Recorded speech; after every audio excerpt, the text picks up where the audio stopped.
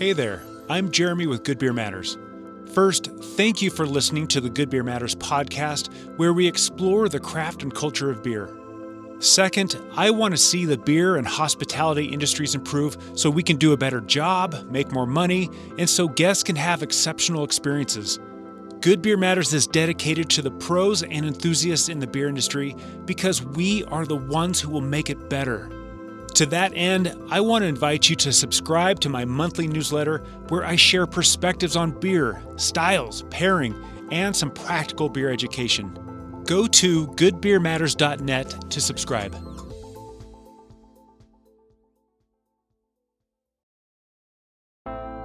My name is Jeremy, and this is Good Beer Matters. I guess it's a good thing that a cultural good like the World's Oldest Brewery is conserved by the state as a cultural historic monument. It's not part of our culture. We brew Bavarian beers, and that is what we do. The story you're telling, slowly and steady, must be true, and you must be patient. To get the full Bavarian beer experience, I find it helpful to go back 1,000 years. Without a time machine, we'll have to visit a brewery nearly as old. My next guest tells us the story of the incredible beer ecosystem that exists just north of Munich in the oldest brewery in the world. We find great experiences at the intersection of craft and culture. These are the stories of us, of great food and the beer that brings it all together. For the craft and culture of beer, this is episode 128 of Good Beer Matters with brand ambassador Matthias Ebner of Weihenstephan. Well, I'm going to say good morning on my behalf, or good afternoon for my next guest, who has just poured a gorgeous beer. Please, show that glass up in the camera real quick. I mean, that is an excellent pour. Look at all that foam. It's just, it's incredible. For those of you who are watching, you already know who we're talking to. For those of you who are listening, this brewery has been on my a must-talk-to list for quite some time, because it's not every day that you get to talk to a brewery that's been around for almost 1,000 years continuously. But luckily, my next guest, Matthias, has not been at this brewery for 1,000 years. And if you have, you look amazing for your age, sir. But welcome to the Good Beer Matters podcast. Thank you. Glad to be on the show. Please introduce yourself. I mean, tell us who you are and what you do, and of course the proper name of the brewery, so I don't mess up the pronunciation. No problem. Hey, I'm Matthias. I'm 38 years old. I'm a brewing engineer, and I work for the Weihenstephan Brewery, or as the name is correct, the Bavarian State Brewery Weihenstephan. And I'm working in the export department as a brand ambassador. So, all the Weihenstephan beers are, at least in my part of the world, and I assume it's pretty much the same most places, that we actually have really good access to your beers. And all through my studies for Advanced Cicerone and Beer Judge, when it came time to get some truly Munich style beers like a Helles or a Weissbier or anything like that, the Weihenstephan brand was pretty much always there when we needed them to be. Is that part of your doing? Yes and no. So we try to support the business partners we have that are doing the imports all over the world. So as the world's oldest brewery and having that label, it's a pretty good export brand. So 70% of our volume we are producing is actually exported in over 55 countries worldwide. And the biggest export country we have is actually the United States of America. And since many years, we're working with South Carolina-based company, TBS, Total Beverage Solution, which is our exclusive importer in the United States. And they're doing a great job bringing our beers, I guess, in 49 of the 50 states of the United States of America. And are try to keep the market supplied, and also representing our beers there. And from time to time, I'm also allowed to go to the US, mostly twice a year, and doing trainings, teachings, tastings, and also representing the beer, drinking beers with people and answering questions. That sounds like a dream job. I'm sure there are days that you're exhausted, probably like today. You've been talking to people around the world, but it sounds like a fantastic opportunity. It's great. I mean, it's we have, I don't know if this is a common saying, but we have a saying in Germany. So if you're having a job that you love, you will never work a day anymore. So Yeah, if yeah, you're really into that, what you're doing, if you love what you're doing, you're not actually working, you know. And that's sometimes it feels fantastic. that way. I mean, there are annoying things like layover on airports, hotel rooms, and stuff like that, jet lags. Um, Yeah, but I mean, I get fueled by the feedback we get from our customers and beer lovers and brewers all over the world that are appreciating what we are doing. We try to be in a constant exchange with our business partners, our customers, our fans and friends of the beers all over the world, and that keeps me fueled actually, and keeps me driven. yeah. Well, and I personally have a saying that many years, it seems like several lifetimes ago, I used to work on an ambulance, and so now I say that a Mhm. bad day in beer is better than a good day in an ambulance. And so, Well, I guess when it comes to being a first responder, I'm pretty sure that's true. yeah. I guess there is no one else I would wish more than uh, people like the first responders a boring job, so that they basically have nothing to do. Because actually, then it's a good sign. Yeah, absolutely. So your brewery that you represent, the Weihenstephan, it is known as the world's oldest continuously operating brewery. I'm Yes, sure there yes. might have been some that stopped for a certain amount of time, but can you? I mean, granted, we don't have a 3 hour lecture series, but Yeah. what is the short version of the story of the Weihenstephaner brewery? Well, there is actually no short story when when you want to cover 1,000 Well, years of 1,000 years, history. yeah. The short story is probably 2 hours I long. tried to keep it as short as possible. It all started with Saint Corbinian, which was a Benedictine French monk who founded on the Weihenstephan Hill in 725 a monastery and built a first chapel here. And the short story is actually that now in 2023, 50 meters away from that spot where this first chapel of the monastery was built, still today, every batch of beer is produced because 50 meters away from there is today still our brew house. So Wow. that means that this continuously ongoing history of the Weihenstephan brewery, and for the first 800 or 1,000 years, it was a monastery history.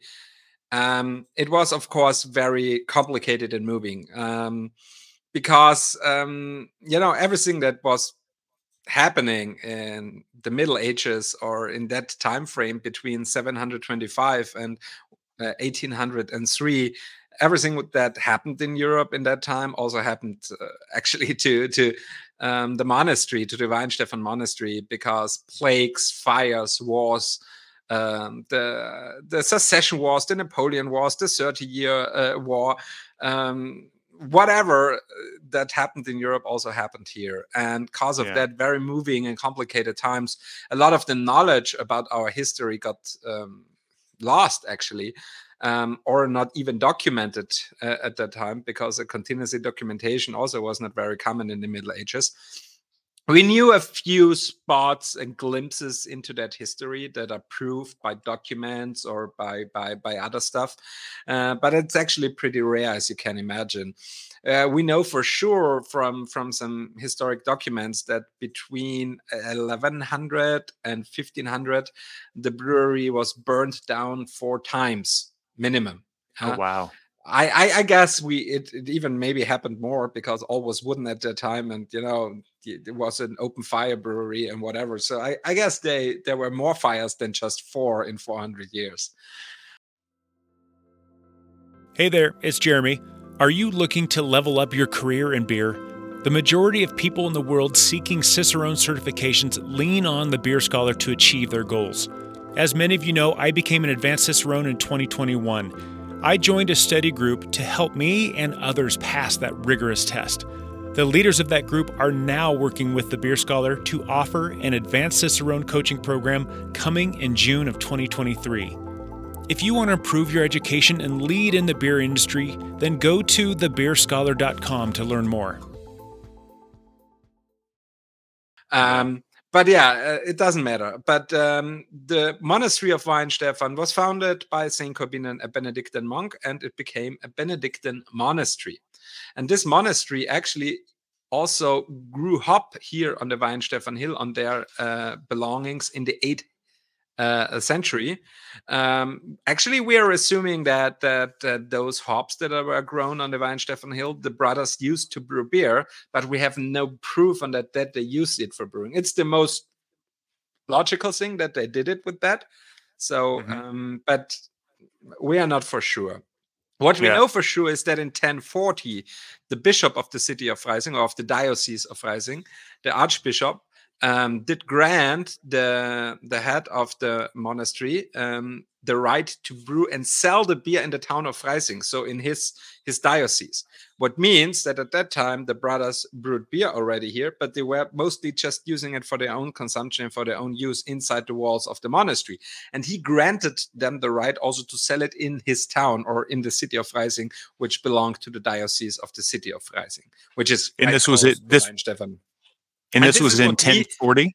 This was in 1040, and this is what we defined then. That's the start of being a brewery, because brewing beer is the one thing, you know, and if you're a home brewer, you're not a brewery, because when you're brewing beer at home and you're just having for you and your friends that are visiting you, then actually you're not a brewery. It started when you start selling this for business and for living.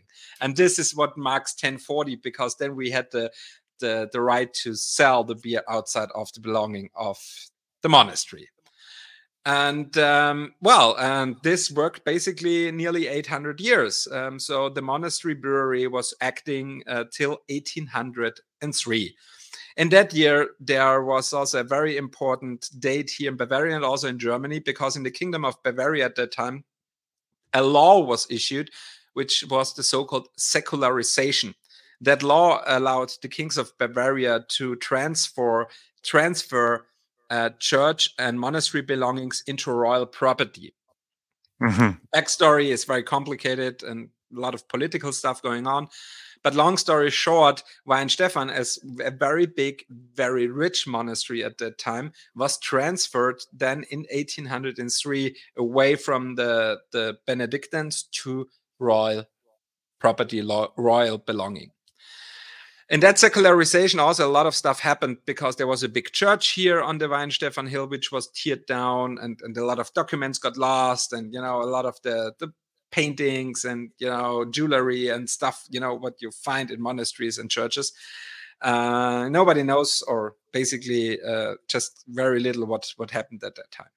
But what happened at that time is that the monastery was closed down, but the Bavarian kings continued to allow the brewery to work, and then at that time it became the Royal Bavarian Brewery of Weihenstephan, because the kings earned, or the royal family earned, a lot of money with the beer that was produced here. And this worked for the next couple centuries or decades, till the end of World War I. And after World War I, the monarchy was ended here in Bavaria, and the Republic of Germany was founded, and also the Free State of Bavaria. And Bavaria became a state inside of the Republic of Germany. And with that, also the brewery then got transferred from royal property, royal belonging, to a state-owned enterprise. And since 1921, Weihenstephan Brewery is a 100% state-owned enterprise by the state of Bavaria. We are acting under the command of the Ministry for Science and Art of the state of Bavaria, and are a 100% but profit-seeking enterprise of the state. And this is what we are still today. So essentially, everyone who lives in Bavaria the taxpayers own a part of the brewery, essentially? More or less, I would say, yeah. There is a special law here in Germany and also in Bavaria that allows the state or the republic to own some institutes or enterprises. Mostly, it is something critical like energy plants or something like that. You know, when it's not all of them are private, for an example. You know, Yeah. But it's very interesting that actually Bavaria owns a brewery. So it seems like It's not for surprising, though.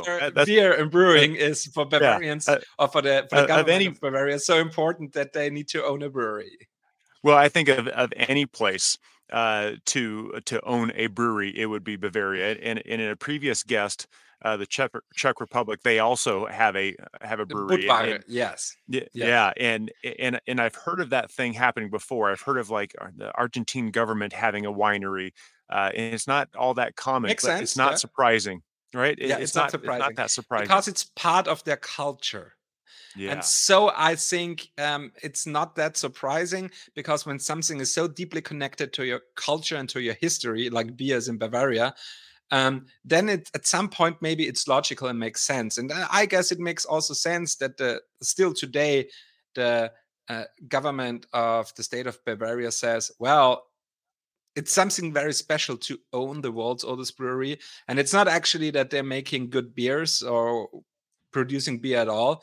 I guess, or I'm pretty sure about it, that the government of Bavaria says, well, we want to preserve and secure here a cultural good. So not that it's private or even corporate owned at some point. And I don't know what maybe big, companies would squeeze out of the brand as the world's oldest brewery and just to make profit or money. I guess it's a good thing that a cultural good like the world's oldest brewery at such a historic place like that is kind of conserved by the state as that what it is, as a cultural historic monument, and not as a whatever, just making money enterprise. Well, so let's stay on this topic real quick, because I find that I find that really fascinating. I've listened to the podcast that you have, and we'll talk about that in a minute. But I've heard that you guys are a part of the Bavarian, excuse me, the Bavarian Ministry of Science and Arts. And that really got me thinking, hearing that, because I've always thought of beer as just so much more than a beer. It's a gateway to the world. It's when we think about it, beer in a very real sense is a cultural relic. It's when years ago, before the internet and before cell phones and all that stuff, people would go on vacation. Americans would go to a place like Munich, for example. We'd take a lot of photos. Then we'd come home and we'd put them into slides, and we'd bring all our friends and family and show everyone, here is all of our slides from our trip to Munich. And so they could share that experience. Yes. And these days we have Instagram and Facebook and all that stuff, but we also have beer and food and other things for that matter. But beer really serves as that way to share that cultural experience. Talk to me about how German beer, the Weihenstephan brand in particular, acts as that cultural relic, as that cultural ambassador to the rest of the world. Yes. By the way, thanks for the phrase "beer is a gateway to connect the world." I love that. That's amazing. I will use that if I'm allowed to, because that's very true. That's very, very true. And and also it connects the Bavarian cultural good of beer to more than 50 countries in the world where we are selling our beers. Mm-hmm. Being this kind of ambassador lighthouse brewery for Bavarian art and science of brewing is also very closely connected to Weihenstephan, or to the Technical University of Weihenstephan, because in 1865 the King of Bavaria also founded here in Weihenstephan an agricultural school, because there were a lot of buildings and other infrastructure left from the monastery, because the Benedictines had their kind of mantra that part of the Benedictine approach of being a monk is that they do everything on their own and create everything on their own. Ora et labora, the Latin mantra of the Benedictine monks, work and pray. Yeah. So they made their own furniture, they built their own chapels, houses, and churches, they brewed their own beer, they baked their own bread, they made their own liquor, they made their own cheese and milk and whatever. So they were also craftsmen, the Benedictines, but also monks. And that's why Benedictines had their brewery, for an example, but also at the monastery there was a distillery, there was a dairy and a cattle farm, there was agricultural fields, they had their own forests, and they all worked in there. And so some ministers of the King of Bavaria said, well, we need to found a school to prevent like hungers or misharvests, with teaching the countryside population in techniques of agriculture and making better or more high quality food. And so we need to found a school for that. So it was a very progressive, actually, way of thinking at that time in the Kingdom of Bavaria to educate the people. And so they founded around the brewery of Weihenstephan a school for agricultural techniques and brewing. And since 1865, here in Weihenstephan is also a school for brewing science, or brewmaster school. Today, this school is more than 150 years old. It's a faculty of Technical University Munich. And it's actually one of the most prestigious, or even the most prestigious, brewing academy and brewing school in the world. I also studied there and I graduated there, and I'm actually not Bavarian, I'm actually Austrian. So I'm from Austria originally, and I moved 18 years ago to Weihenstephan to study here, because I said, okay, I want to be a brewmaster, I want to be a brewer, a brewing engineer. I go there, if you have the chance to go to the MIT or Harvard, you do so if they allow you to do, and that's why they allowed me to come here and to study here, and I did it. And well, the plan was to go here, study here, and then going back home to Austria and work as a brewmaster. But how life is, you never know where you end up. And now I'm 18 years in a row living here in Weihenstephan, and I'm pretty happy about it. But this connection of the brewery to the campus. So today the campus has about 8,000 students, all in life science. That's food technology, that's biology, that's forestry, agricultural, gardening, nutritional sciences, environmental engineering, sustainable resource management, sustainable energy. So everything which is life science and connected to that is here located in Weihenstephan. And the brewery is on the top of the hill and all surrounded by campus of 8,000 people. Hey there, it's me, Jeremy again. I forgot to mention that I also have a podcast with my dear friend, the incredible Julia Herz. Together, we've created the Sense of Beer Style podcast. It's the essential training for those who want to lead in food and beverage. We've created prepisodes to cover foundational beer knowledge, as well as stylecasts to walk you through each category of the 2021 BJCP Beer Style Guidelines. If you work with beer as part of your job, then subscribe and listen so you can become an authority. Go to senseofbeerstyle.com to subscribe. Wow. And one of the oldest. That sounds like an amazing college. Oh, it is. It is. Trust me. There's a college with a brewery on the top of a hill. Yeah. And it also sounds romantic because we have like this gardening school here. And so there's a gardening school. And yes, our backyard does look like an, English castle garden. Oh, wow. Because the faculty for gardening is taking care of all the outsides here between the brewery and the campus. And we have here blooming gardens and whatever. It's ridiculously beautiful. And and one of the oldest courses here is brewing science. And Technical University Munich is a state university. So it's owned by the state. Basically, like 95% of all universities and academies in Germany are state-owned. So we have a slightly different system than in the US. And as a state-owned university, of course, it's under the command and it's owned by the Ministry of Science and Art.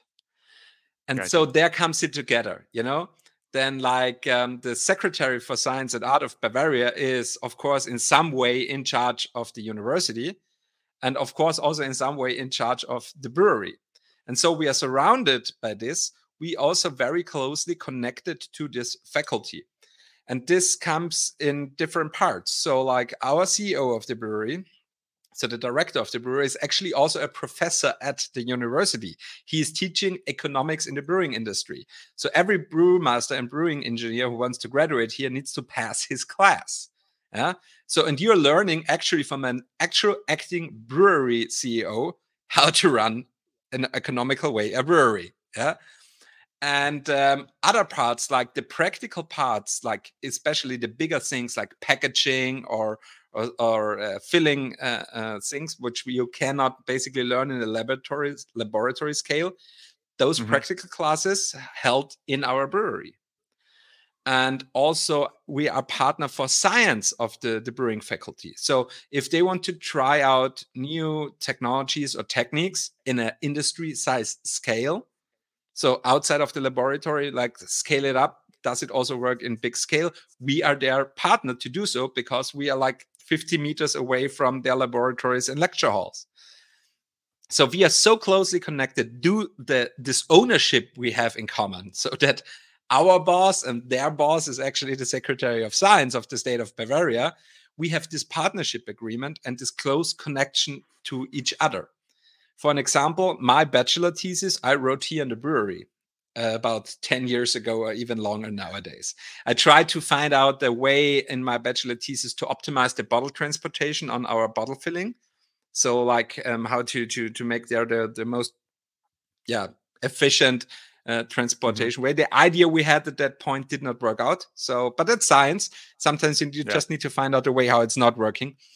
But yeah, all this is so closely connected to each other. And I guess this is one of having the state as a shareholder and owner of those two institutes is a very fruitful relationship, not just to create brewing engineers and brewmasters in a quality that basically is very hard to copy anywhere else in the world, because you have this industry-sized brewery, you have this tradition, and also this ambition of everyone to work with beer that you, in my personal opinion, can barely find anywhere else in the world than in Bavaria, because you have a commitment from the state that owns a brewery, that brings a university in the surrounding and said science beer.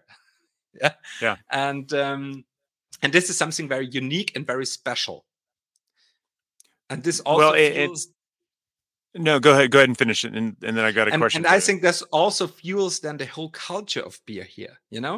It's this commitment that we say, okay, we having this institution here, we have this faculty here, we have this brewery here, to find new technologies, to develop new beer know-how. Yeah. But that all leveled down in the end of the culture of beer that is here in the DNA of the region and of the people. Because think about it, if you have done research, 10 kilometers north of the brewery, so about 6-7 miles north of the brewery, the Hallertau region is beginning. So the biggest hop growing region in the world is right north of the brewery. Yeah. And actually there in the Hallertau region, we have hop farmers that are growing in our, or for us, hops that we are then using here. So many ways are here connected into brewing culture, brewing industry, that is very, very unique and hard to find anywhere else in the world. Well, and what you're describing just sounds like an absolute dream to me. It just you're cordially invited to visit us. I'll get on a plane as soon as I can. But how do you take just this incredible Willy Wonka-esque beer version of what's happening there, but how do you convey that to the rest of the world? I mean, obviously there's some magic happening there, but you yourself, you said that you travel to the U.S. personally a couple times a year. You distribute to, I think you said 50 different countries. How do you carry that sentiment, that culture, that magic that you guys have there, how do you get that out to the rest of the world? Actually, personal presence. So actually, when it comes to Germany, we're a mid-sized brewery. We're doing about 400 to 420,000 hectoliters of beer every year. So this is classical mid-size, maybe a little bit bigger mid-size, but it's still a mid-sized brewery. And so we are not in the size that we can maybe sponsor I don't know, Champions League teams like Bayern Munich, like other Munich breweries. They are 10 times bigger than us. And with being 10 times bigger, your pockets are a little bit deeper and bigger. So they carry their brand in a different way, which is absolutely legit and absolutely fine. It's nothing to judge here. I just say we cannot have that purchase power in marketing or whatever to transport the brand. Our approach of transporting the brand is because it's a little bit more complicated to tell story. I mean, we have now took about 20 minutes just talking about what are we, what's our history, and how is everything connected, and you don't even get the full picture yet. And so how to transport that? So it takes three aspects, I would say. The first thing is personal presence. So you need to be there in the country, in the region where you want to sell the beer, and you need to understand those people that are consuming your beer, and you need to understand their approach to beer. And you can only understand that if you're personal present there and talk to the people and connect to the people. And then you will find out how your product and how your beer could fit to their behavior, to their culture, and how they like and drink beer. Yeah. And so this is the first thing. And this comes to the second. And then you became a real brewery, not just an import that's there on the shelf or on a tap in a restaurant. Then you became slowly, because you cannot be anywhere at the same time. It takes time, it takes years, maybe decades, but you became slowly a real brand, so that the fans or the people are like, oh, I met there once a brewer of them, or a sales guy or whatever. So you're someone you can catch on and you can talk to. And the third thing, and this is also, I guess, is very important, is that the story you're telling slowly and steady must be true, and you must be patient. Growing, I mean, we are nearly 1,000 years old, and we are like 400,000 hectoliters. I know craft breweries that grew like double our time in 5 years, Yeah. because of the boom in the United States, and they're making fantastic beers. But, I guess we could never have such a grow or such a thing, because we approach those things differently. And actually, at this historic spot here in Weihenstephan, we are slowly, but at some point, at the point where we cannot produce more beer, because all the surroundings, all the space is already taken by laboratories, by lecture halls, by other stuff. And we cannot say, hey, we want to tear down that lecture hall for new tanks, that will not work, because the university has priority and not brewing beer.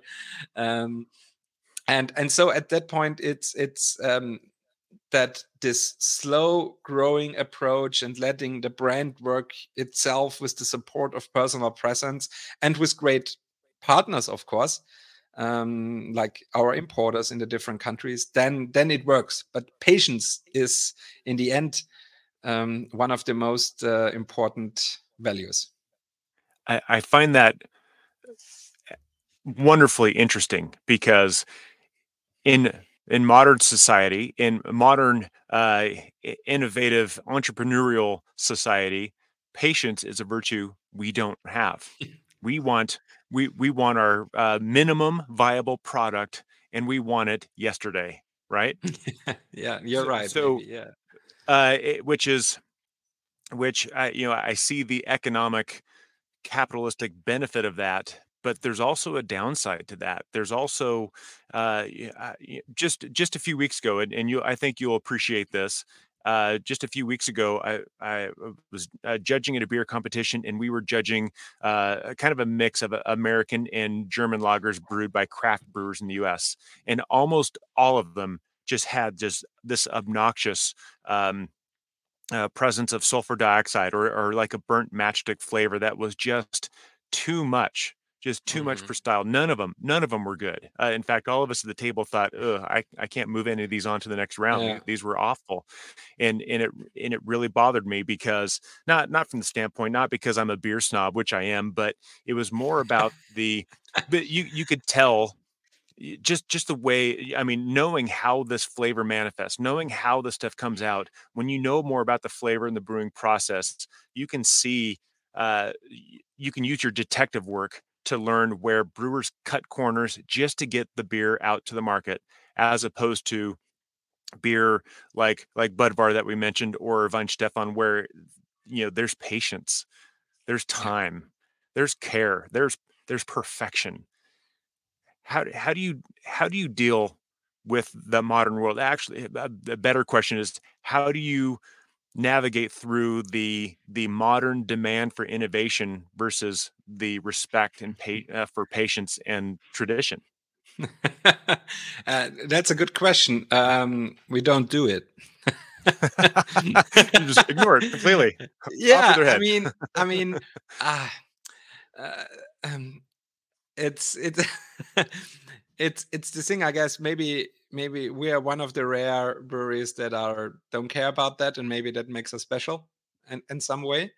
I know, and I'm aware of that not everyone can have the luxury to do that. Yeah, that is a luxury. And we have this special situation as being state owned, as being that old, and we have a luxury that we can do things that maybe other breweries cannot do, and we are aware of that. And so we are not judging the actions of others. So we would never say, okay, this is the way like the Mandalorians do. It's just Nice quote yeah. there. Excuse me, I gotta not pull that gag. one out. Yeah. This is the way. This is the way. We would never do that. That we say this is how we know that it's our way and it's right for us as conserving this brand, as conserving this history and tradition. And in that situation that we are with the shareholder, the state, and our history and the responsible we have for that history. So we have the luxury that we can say we don't run after trends or whatever. So we wait, we look at it from time to time. Maybe we bring something new, or mostly we don't. So we are not a brewery. We have a core lineup that are 100% only Bavarian styles. So you would never find a New England IPA. Even I love the style. I really love it. It's my most favorite New World beer style. But you will never see in our core lineup a beer like that, or that we are brewing something like that. It's not part of our culture. We brew Bavarian beers, and that is what we do. And maybe sometimes we're bringing a new kind of Helles, because the last decade, a milder and more easygoing way of Bavarian style Helles became popular and became kind of part of the beer culture in Bavaria. And so we started making, next to our traditional original lager, kind of new mild, new style Helles. Yeah. Yeah. But this process did take years. Yeah. So, and if we're bringing like a new product once every 5 years, even then it's fast for us. But on the downside, being that kind of in a slower pace also can be annoying at some point. But this is would not be right for us to work in that, new fast moving society, whatever. I mean, maybe Yeah. we are the slow pace that the people are maybe need in their lives, because when everything is fast, maybe just having the slow pace and take a Weihenstephan Hefe and sit down and let the world be stopped for a beer, and then continue with that. Of course, we're adapting. We're doing very good, I guess, in my personal opinion, in our social media. So also bringing in a brand ambassador on the team was also very uncommon for Germany. I know it's a lot of breweries in the US have brand ambassadors, especially in the craft scene. It's basically, you will not find a brewery brand ambassador in Germany. It's basically uncommon thing. I was actually the first ever in a German brewery being an official brand ambassador, just representing the brand. also bringing in as the world's oldest brewery. I know here a lot of breweries who don't even have an Instagram channel, and we have an social media manager and team on that just to be. And this is what I tell you, being present. And today it's being present means being standing on the bar at your customer in whatever, in the US or in Austria or I don't know where, but also being present online, because a lot of people are connected to their brands. And this is where we said, okay, there we need to be too. So innovation does not mean, or being up to time does not mean that sometimes you're neglecting everything that's new. You just need to find what works for you and your brand, and which is still has the credibility, and is still, you don't lose yourself into something what you're not. So, and I'm so glad you said that, because I personally, this is a completely different podcast.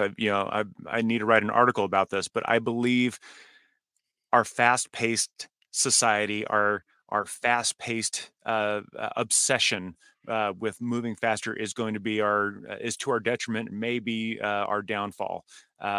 But I'm going to need a beer to keep going with that thought. But that said, I agree with you. But I do want to politely and respectfully challenge what you just said, just from the standpoint of you also have a school there. You also have students that are going through the brewing program to become a brewer, a brewing engineer, and they may not get a job at Weihenstephan brewing the new Helles. They may end up at some other brewery brewing an American New England IPA. So how do you, and just the fact that you have a school there means that you're teaching classic techniques and being aware of what's coming down the pike, I would presume. How do you unpack that? And that's very interesting, because that's true, because a lot of the teachings are also based on the Bavarian purity law. So you're like, most of the things you learn here are based on brewing traditional Bavarian way, and not like adding other raw materials or whatever. But there are still classes and courses on international brewing methods. There are still innovative product development classes where students are actually producing maybe new world beers or whatever. So you have a small science brewery here, actually 4 small scaled brew houses at the campus, from 800 liters to 8 liters. So actually on all that, the brewers can learn the different things. What you mostly learn here in our brewery is more the big scale machinery part of it, how to understand how a big scale brew house works, how a packaging line, a filling line, a keg line works, how to maintain quality management, how to maintain tanks, machinery and stuff like that, something in a scale you cannot never teach at the university. Those specialties, you say, they are taught at the university at some point, but that's not taught with us. And on the other side, the education is like a 360 degrees brewmasters or brewing engineer education, where you're going so deep into the biochemistry and the food chemistry of the product, into the mechanical engineering, so that in the end you know the basic, not the how to manufacture it A to B. You learn what it is in the inside, so that you can extrapolate everything out of that knowledge to brew a good Bavarian style wheat beer, but also a New England IPA, because you know how, I don't know, oat proteins work compared to wheat proteins, how they're doing in the turbidity and whatever, because you know the basic biochemistry and the basic food chemistry, and you know how those proteins work, and you know how those proteins work with the genetics of different yeast cultures. That's why it's a 7-semester bachelor and a 4-semester master's degree, So there's a lot to learn on that. And after this, you can go to brewing a New England IPA, or you can go to one of the manufacturers and build and design brew houses. Yeah. So I have friends I started with, they're basically doing all that. I have a friend, and actually that's pretty cool. So maybe he sees that. Servus Reik.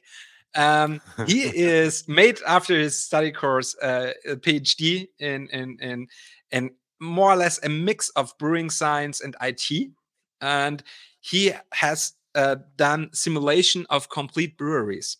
The energy demand of a complete breweries. He wrote a program how to simulate the energy demand of producing in different levels beer. And now he is at a company. They are actually doing exactly that.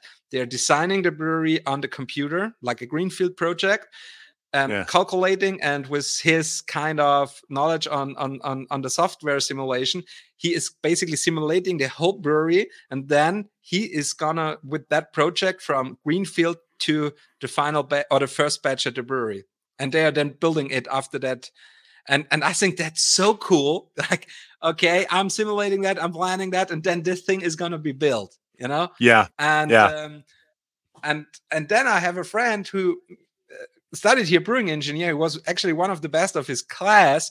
And he went back. He's also Austrian like me. And he went back to Austria and founded with friends together a small scale craft beer brewery. He's a badass brewing engineer, but he decided to go crafty and makes 1,500 hectoliters with one of the best imperial IPAs I ever drank in my life. Because, okay, it wasted me the first time I drank it. It was a nightmare that day because he hid the alcohol in that beer so good. I was not what's going into it. So all this is possible because he's an artist. He is an artist. And I love, by the way, the fact that our brewery is owned by the Ministry of Science and Art. I love that fact because this is what the Bavarian way of thinking about beer is reflecting 100%. It brings the science. You need to know the chemistry, the mechanical engineering, the raw materials. You need the science of how all this complicated process of brewing beer ends out in good taste. But the artistic, the RD aspect is the creativity of the brewmaster and the brewers.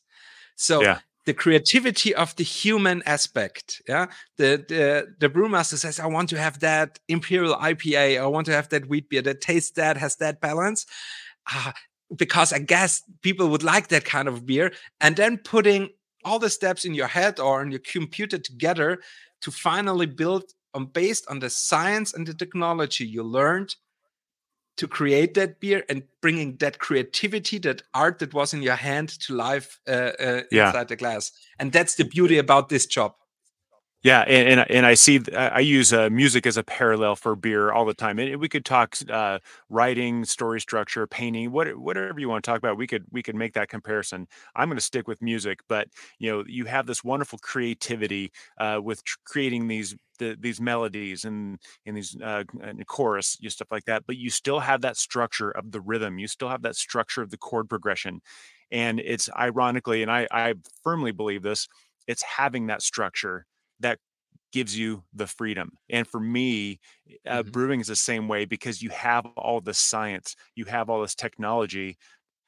Once you have that down, then it frees you up to just make a really great beer that's different from what you would make. Absolutely. I find that just endlessly fascinating. A nice analogy, by the way. That's very nice. Thank you. I hear there's another one you can copy. Just I will. I will use that. Good Beer Matters. Definitely. So this idea of culture. Beer as an icon or a relic of culture. Help me understand from people who've never been to Germany, never been to Bavaria, and also maybe never even been to Austria. What are some of these traditions? Like Bratziet comes to mind. That I'm aware of Bratziet. What are some of these traditions that really kind of speak to the culture around a nation and around the beer? What are some of those things? It's in so many levels, and it's so embedded in the also daily culture here, that it's something you as an Austrian, we are a wine and beer country, both next to each other. I was always a beer dude. That's why I'm here where I am. But I learned so many things, and Bavaria was a next level thing when it comes to beer and living beer culture. So even in Austria, we have a lot of beer fests and activities that are connected to beer, whatever. But Bavaria is like, I don't know. I mean, this is Austria is minor league, and Bavaria is definitely I'm a hockey guy, so the NHL, Okay. Yeah. So this is absolutely major, because all over the year you will find small or bigger events that are connected somehow to beer or based on beer. Like, for an example, after this podcast, I'm gonna on my bicycle and I'm going to the city's town square, to the Marienplatz, which is in front of the city hall, because today we are celebrating Bavarian or German National Beer Day.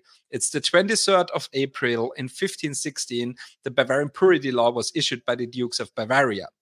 And traditionally, the third day after the 23rd April, here in Freising, there is a small beer fest where the Freising breweries are going to pour the beer. It costs, the pint costs €3, and the money is for a good cause.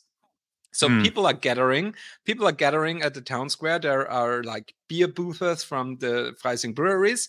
And the whole city is there, students is there, few hundred, maybe 1,000, 2,000 people. It's an outdoor event, so if it would be raining, they would cancel it, but the weather's good today. And so we go there and drinking from 4 to 9 p.m. some beers in the public in the Marienplatz, and it's for a good cause. Last year it was for a children's hospital, and I wake up pretty hungover the day after, but I had a so good feeling because I did it for the kids, You did. Yeah. It's for the children. It's for the children, man. And it starts with that. Your sacrifice is noted. Yes. Thank you. I appreciate it. Then small, like 1st of May, there is this maypole tradition where big trees are built up here in every bigger and small town in all over Bavaria. And this is connected to pouring local beer, drinking beer, whatever. In fall, there is the Volksfest, which is actually here, which is kind of like Oktoberfest, but just a little bit smaller, because every town has its beer tent somewhere between summer and fall. Oktoberfest was the first big folks or people's festival. And after that inspiration, now you will find those tents all over Bavaria. Ours is in the first week of September. Traditionally, they are pouring our Festbier there. Also, the Festbier available starting in August all over the United States, by the way. Just putting it in at some point. Awesome. And looking forward to it. Then the Festbier is poured. You have amusements right on the outside. There's a big beer tent. You get the traditional food there. People go in there. It's like actually also Oktoberfest size. It's about 6,000-7,000 people that fit in there. There's a band playing. You have the live music. You have the beer. You have the big steins. Everything's there. It's just one tent and not 12 like in Munich. So it's kind of smaller. But our Volksfest has the tradition of, and that's the interesting thing, it's a kind of a state fair at the beginning of the harvest season of the hops, because it was an agricultural festival at the beginning, and we're so close to the world's biggest hop region. So the Freising Volksfest was like a festival to start the hop growing season, the hop harvesting season. Yeah, and so also having like this Frühschoppen, which means drinking beer in the morning. So actually, if you have drunk a beer now with me, on my Bavarian cultural point of view, it would be total social accepted, because having a breakfast pint, kind of, we have an own word for drinking beer in the morning, and this is kind of a cultural thing here, is going on Saturday or on Sunday to your local brew house and having a Frühschoppen, a breakfast pint with some white sausages or a local traditional food. Totally normal. Yeah.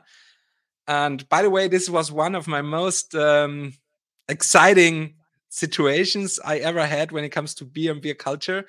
My first trip to the United States was in 2012, private. I worked at the university at that time, and then I took a 2.5 weeks East Coast trip. And I went to Allentown. There is a big Sam Adams brewery there in Allentown. And at that point, the yeast manager of Sam Adams was a friend and former teacher of mine, Urs Wellhöhner. He has a PhD in brewing science. PhD he made in yeast management.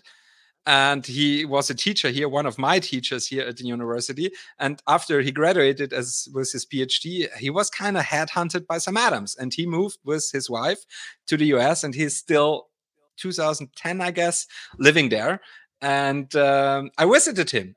And we went then, I visited the brewery, and we went then at the evening to a pub. They had a lot of Sam Adams and other craft beers, and we did some tastings. And friends of him, working colleagues, also brewers, joined us for the evening. It was very, very nice. And I want to tell them a story Urs and me have experienced once, because we were together at the Frühschoppen, as this event where we're, drinking your morning beer, whatever, this classic Frühschoppen. And I was like, okay, and I was telling the story, and I was like, and Urs and me, and we were going to this, Urs, what does Frühschoppen in English mean? And he was like, oh, I guess there is no English word for Frühschoppen. And then we tried to explain it, that it's like a common thing to go on a Saturday or Sunday for a breakfast beer to your local brew house and have a sausage to it. That's Frühschoppen. And at that moment, I recognized the first time how special that is, the beer culture here, because we're creating own words for the occasion of drinking beer in the morning. And when you go to someone else and say, hey, let's go to Frühschoppen, this person immediately knows what's going to happening. We're going to meet in the morning and have a beer together at the brew house. Well, in here in America, it's funny. I say that we steal other countries' holidays and make them our own drinking holidays, like St. Patrick's Day and Cinco de Mayo. Those don't belong to us, but they turn into excuses to drink. Everyone's happy. So and I mean, and I guess the most true and most important quote on beer, actually is from the United States. It's no,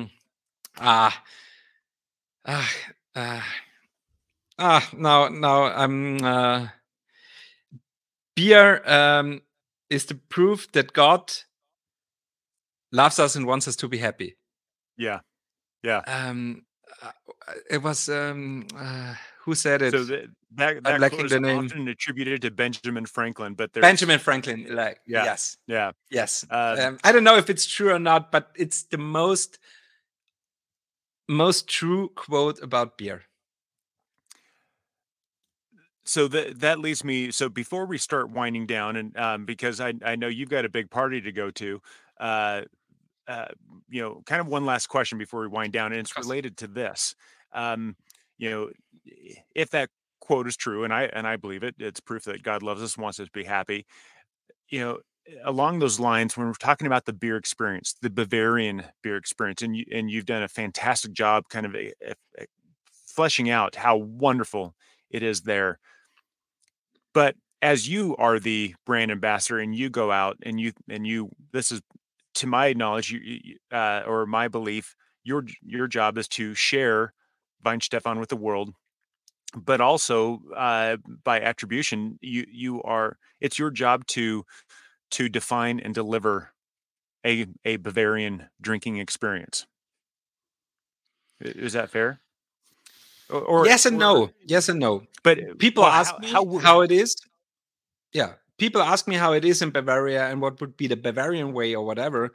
But for me, and also for us as a brewery, it's more important to see how different cultures, different countries, different people approach our beers and how they implement it in their behavior and in their culture.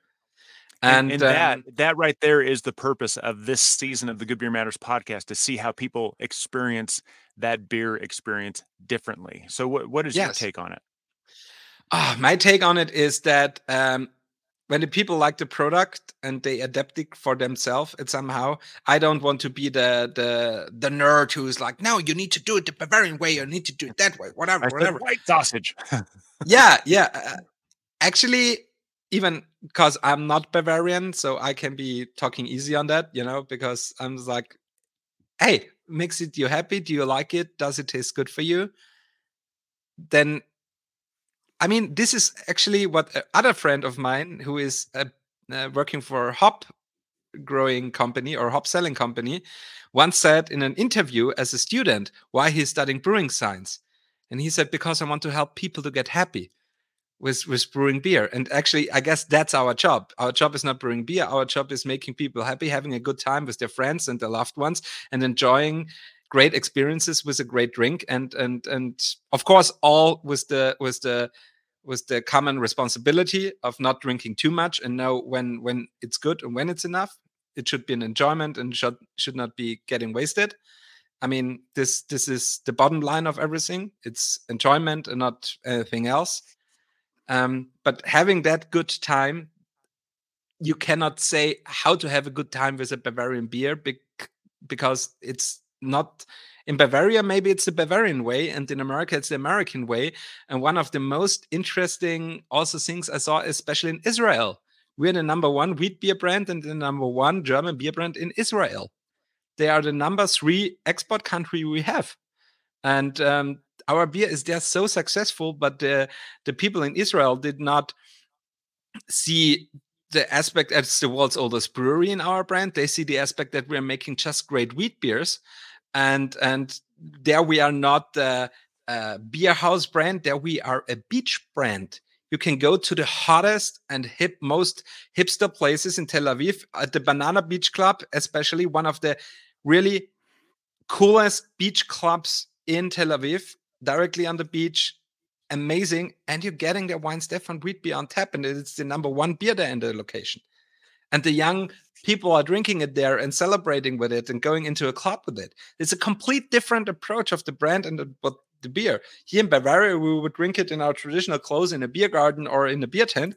And in Tel Aviv, it's completely others. It's more a lifestyle drink than it's like a traditional beer, And in the US, it's different. In Korea, it's different. In Australia, it's different.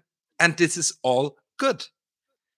The thing is, we love actually the situation that the people are liking the product so much that they say, we want to bring that to us. And if at some point people in the United States are celebrating St. Patrick's Day and maybe they're drinking Guinness, but maybe they're also drinking wheat beer because they love Bavarian style wheat beers, and you can also drink it on St. Patrick's Day. I hope I'm not getting too close to Irish people now.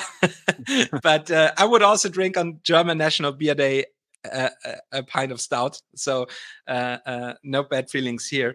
The thing is, do what you like and pair it with something you like too. And it must not be something that now fits to it, And I saw one cultural thing, for an example, is you mentioned it at the beginning, that I poured my beer with a nice foamy head and, the foam crown, and the guy who is the hop selling guy once also said the foam on the top of the head is so important for him because he said that's beer sexiness, Yes. That's the sexiness of beer. It's a Bavarian German beer culture thing, If you get in a German restaurant or bar or beer garden the beer served with flat head, you can send it back and request a new one because it's or it seems to be a good quality beer when there's a head on it, and if there's no nice foam crown, we call it foam crown, on it, then you can send it back and get a new one. So in different countries, they pour beer differently, like flat or like on the top of it or whatever. Has nothing to do with the Bavarian way of pouring a beer. But I would never say, oh, you're doing it wrong, it must be that way. When I'm in a sports bar, I mean, pour it like you would pour it there. When I'm in a Chinese or Asian restaurant, then I don't want to serve it like, with the nice foam crown, like I would get served it in a Bavarian beer garden. I like the idea that in a Vietnamese restaurant like I had in the US, great account of us, Vietnamese restaurant is selling a great amount of wheat beer because they say the fruitiness and the creaminess of the product fits very well to their kind of spicy, but also creamy food. And actually, wheat beer and Asian food, freaking amazing. and I would never thought about this before. But in the US, I learned a whole new perspective of Bavarian beer culture meeting a different food culture. But I get this is what you mentioned. This is something that not only, but this works a lot in the US, that different cultures like are migrating to each other and bringing out the completely new mix of whatever. And that's what I love about the flavor of beer and food. Just really offers that bridge between cultures that, in a very philosophical sense, could open up conversation where conversation is needed, just through a beer and food. And I find that wonderful. Absolutely, and you have you can enjoy great food and great beer, and I can see that people say, I want the Asian beer to my Asian food. Maybe I'm going to sushi and I want the Kirin beer. Yeah, totally fine. But maybe bringing a new experience, bringing a Bavarian wheat beer and an American IPA. Yeah, so all this can work great together. There's only one thing where I would say when I'm in the international travel, when it comes to how to serve the beer, when it's a German restaurant or a German place or a Bavarian place. You know, when you want to represent as a German restaurant or as a German place, German beer culture, Bavarian beer culture, and you're serving a beer flat, then I would go and say, I want to apologize, but maybe we can talk about that, because when it should be representing German or Bavarian culture, then it's important, because it's really an important part of Bavarian beer culture. So you want to if you want to represent that, then maybe I would have a subtle talk on maybe how to improve the way of pouring the beer. But in any other place, I'm not so I'm just happy that we're there and you enjoy it. Absolutely. And I love that, where let's pay honor and respect to the tradition, to the culture, but let's not get hung up on it. Oh no. It's just fantastic. But due to the sake of time, we are going a little bit long. I hope you'll forgive me for that. But no problem. These are my fun wind down questions, and these can be real quick if you prefer, or you can just lay it all on us. But tomorrow, I'm going to make you the king of the entire world of beer for one day. What's the first thing you would change? The world king of beer for one day. Yep. Free beer for one day. Free beer. Free beer for all. I love it. For one day. I mean, I'm a brewer, so basically that's there are so many great beers out there, good beers, great breweries, people who are putting all their effort and everything into it. And as a brewer, you're getting a lot. So if there are beer enthusiasts or brewers watching that, the most question I get asked is, what's the best beer? And you don't have a question on that, because it depends on the situation, the mood, where you are, what you're doing, whatever. There's no question except one answer. What's the best beer? Beer for free. Free beer. Yeah. my answer to that question I get when people say, hey, what's the best beer? I respond with, yes. Or the next one. Yes. Are you buying? Yeah.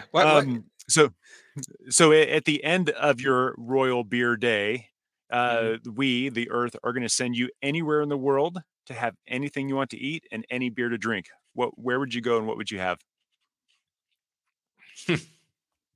That's a tough question. But on the other side, do my job, I was allowed to travel I've drunk our wheat beer and beers from Brisbane to Seattle. So I've been to a lot of places and have eaten and drunk a lot of great beers and great food.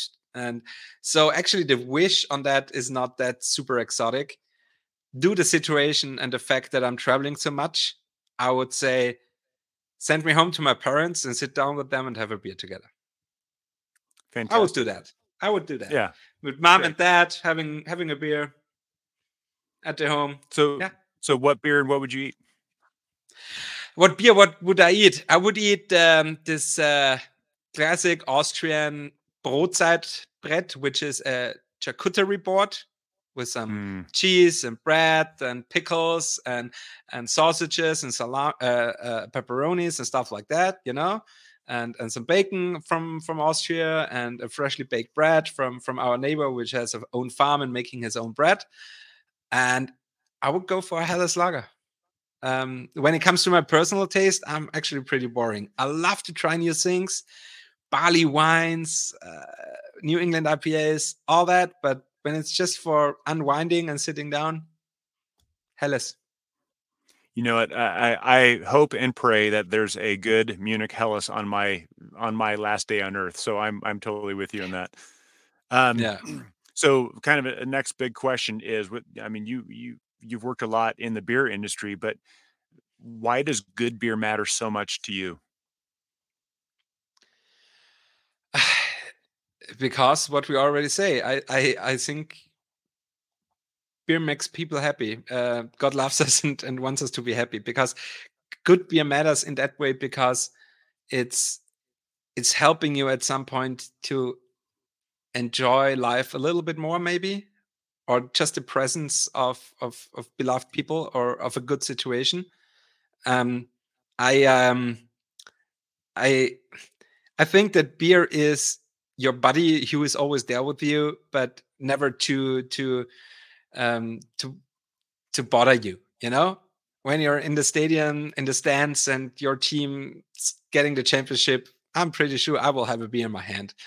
When I'm meeting my parents again, I don't see that often, unfortunately. Then I will have maybe a beer in my hand. When I don't know, sitting at the terrace with my girlfriend and we're having a great, enjoying a low Saturday evening, I'm pretty sure I'm having a beer in my hand.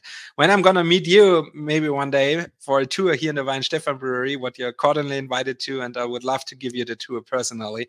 And we will sit down in our museum and we will have a beer in my hand. I guess good beer matters because beer is there for you, and beer will never be in the middle of it. Beer will never be the focus of my life when it comes. I will just talk about beer. I will talk about you, how you came to beer and whatever. But the beer will be our buddy that stands next to us, will help us to taste something great, have enjoyment, but connecting to the people. And I guess that's the most important thing. Because beer is the way. This, yeah, yes, yes. Let's say it that way. Beer is the way, and beer is the way. Beer is the way, and yeah. So I always felt it that way. So for anyone listening, and who want to learn more about Weihenstephan, or anything, where can they go online? Weihenstephaner.de, de for Deutschland, or also weihenstephaner.com. Then you're coming to the Weihenstephaner homepage, which is related to the United States market.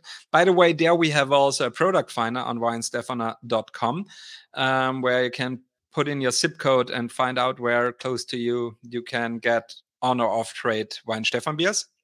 Yeah.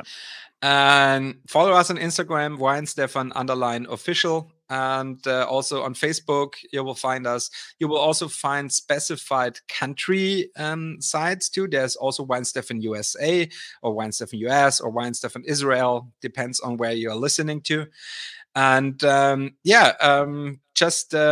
maybe also in the end, maybe making some advertising on my own. Maybe you will listen also to my podcast I have with Anton, my online marketing manager friend here in the brewery. It's 1,000 Years of Beer. So I guess it's not that super creative title, but yeah, it's a beer from the world's oldest brewery and from us. And we're talking about beer sensory, beer technology, beer culture, a lot of beer culture. We're talking... Sometimes people say to me, I talk too much about beer and food, but guilty. There's no such thing. There's no such thing. Yeah, I see a say, right? There's no such thing. Yeah, there's no such thing. There's but no such thing. So we're talking about everything which is related to beer. Our latest episode is just about this maypole tradition. So it's basically nothing about beer. It's just about this traditional thing here in Bavaria, making those maypole festivals, and why it's on 1,000 Years of Beer podcast, because there is beer at every maypole party, and so that's why this is something maybe the people are interested because that's your house and you've decided. Yes, and we try to also, we do it in English and German, and please also forgive me. And now, after you maybe listen to us for more than an hour, please also forgive sometimes my English. I know I made a lot of mistakes, and I don't think about it before I talk. I just talk. So yeah, but Well, it's way better than my German, so we're good. So any last words, any final words or advice or word calls to action that you want to share with anyone listening? yes, when you finish this, watching it, hearing it, follow Weihenstephan, follow Good Beer Matters, I guess, but your listeners already did it. If not, do it. Do it now. And so a little Arnold Schwarzenegger reference, Yes, I'm allowed to as Austrian. And now when you're done, go and get a beer. Yeah, which I know we are now keeping you from going to ride your bike down to go get a beer. So with that, thank you No for coming problem. on. Thank you for the fun conversation. Thank you for sharing just the culture coming from your respective part of the world. I mean, not only you're kind of representing Austria, but you're also representing Bavaria and your and all those traditions. And I'm thank you for sharing all that. It was utterly and unendingly fascinating for me. So I appreciate it. No, I say thank you and appreciate being here today and for your time and that you're sharing this and also bring Weihenstephan on your show and on your podcast.